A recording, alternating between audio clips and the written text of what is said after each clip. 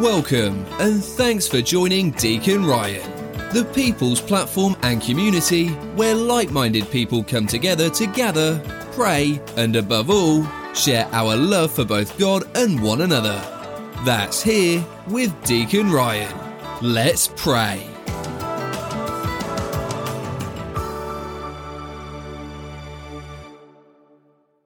The Lord be with you. A reading from the Holy Gospel according to Luke. Glory to you, Lord. As Jesus continued his journey to Jerusalem, he traveled through Samaria and Galilee. As he entered a village, 10 lepers met him. They stood at a distance from him and raised their voice, saying, "Jesus, Master, have pity on us." And when he saw them, he said, "Go show yourselves to the priests."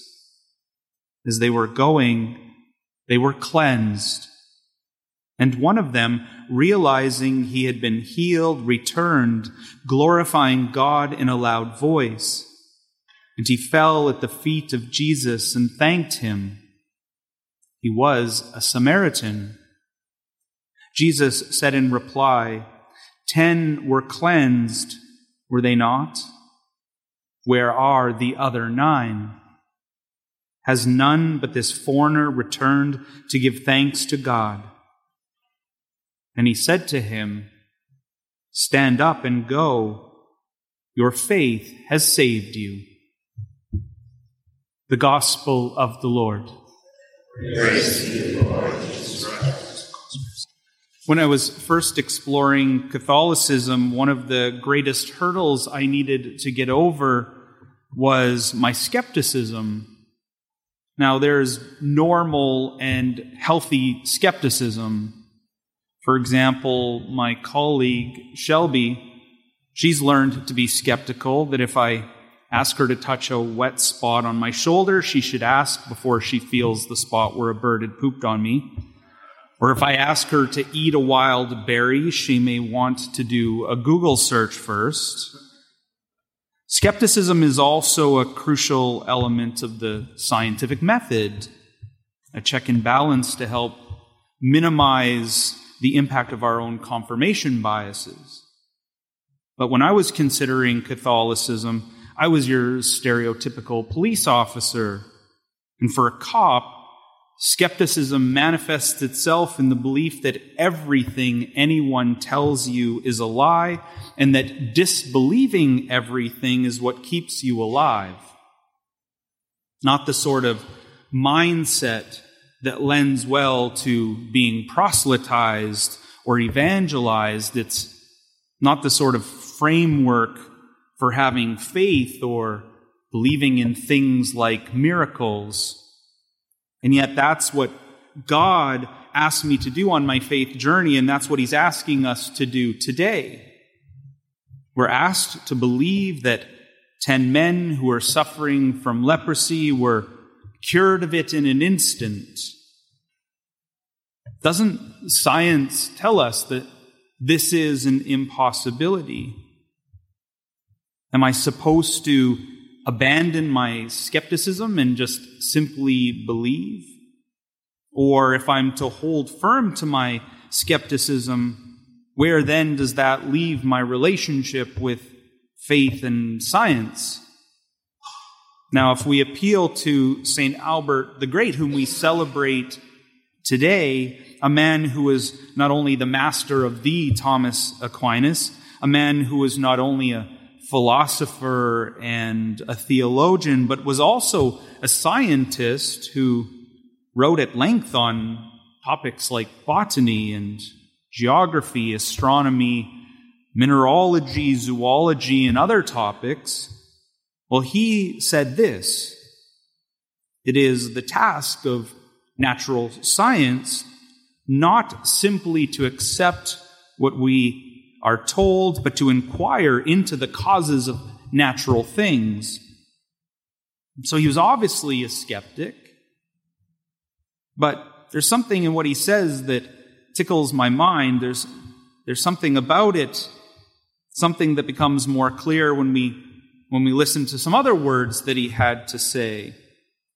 He said, in studying nature, we have not to inquire how God the Creator may, as he freely wills, use his creatures to work miracles and thereby show forth his power. We have rather to inquire what nature with its immanent causes can naturally bring to pass. Albertus Magnus, this great scientific mind, and yet he talks about the natural order, natural things, and supernatural things, the supernatural order in the same breath. And for him, there doesn't seem to be any tension between the two. He challenges us to use our reason to acquire about things of the natural order, and yet at the same time to believe that God can and does work miracles. The Catechism agrees with him. It teaches that methodical research in all branches of knowledge, provided it is carried out in a truly scientific manner and does not override moral laws, can never conflict with the faith, because the things of the world and the things of faith derive from the same God. The humble and persevering investigator of the secrets of nature is led, as it were, by the hand of God in spite of himself, for it is God, the conserver of all things, who made them what they are.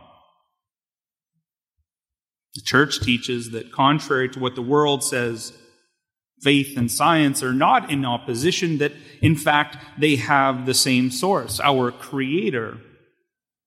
Rather than opposition, the Catechism identifies this deep relationship between faith and science. It says there doesn't need to be conflict between a scientific mind and belief in our God, a God of miracles. Pope Benedict went so far as to say, St. Albert the Great reminds us there is friendship between science and faith, and through their vocation to the study of nature, scientists can take an authentic and fascinating path to holiness. And so, my friends, especially those students that are here today, as you go through the core, as you study theology and philosophy, and at the same time do your labs in the physical and biological sciences, my charge to you on this, the feast of St. Albert the Great, is this: be skeptical. Question, hypothesize, test, analyze, inquire about the natural causes of things, and do not be afraid at what it is that you discover. But while you do this, be open to wonder. Believe in miracles and other things that you cannot yet prove. Appreciate that being a skeptical scientist and a person of faith can exist side by side, can exist in the same person, and that being a person of faith will make you a better inquirer of the natural order. Being a scientist will make you a better disciple of Jesus Christ. Pope Benedict provides us with a beautiful final reflection. He said, how many scientists in the wake of St. Albert the Great have carried on their research inspired by wonder at and gratitude for a world which to their eyes as scholars and believers appeared and appears as the good work of a wise and loving Creator. Scientific study is then transformed into a hymn of praise. St. Albert the Great, pray for us. Thanks once again for taking the time to join Deacon Ryan, the people's platform and community where like-minded people come together to gather, pray, and above all, share our love for both God and one another. That's here with Deacon Ryan.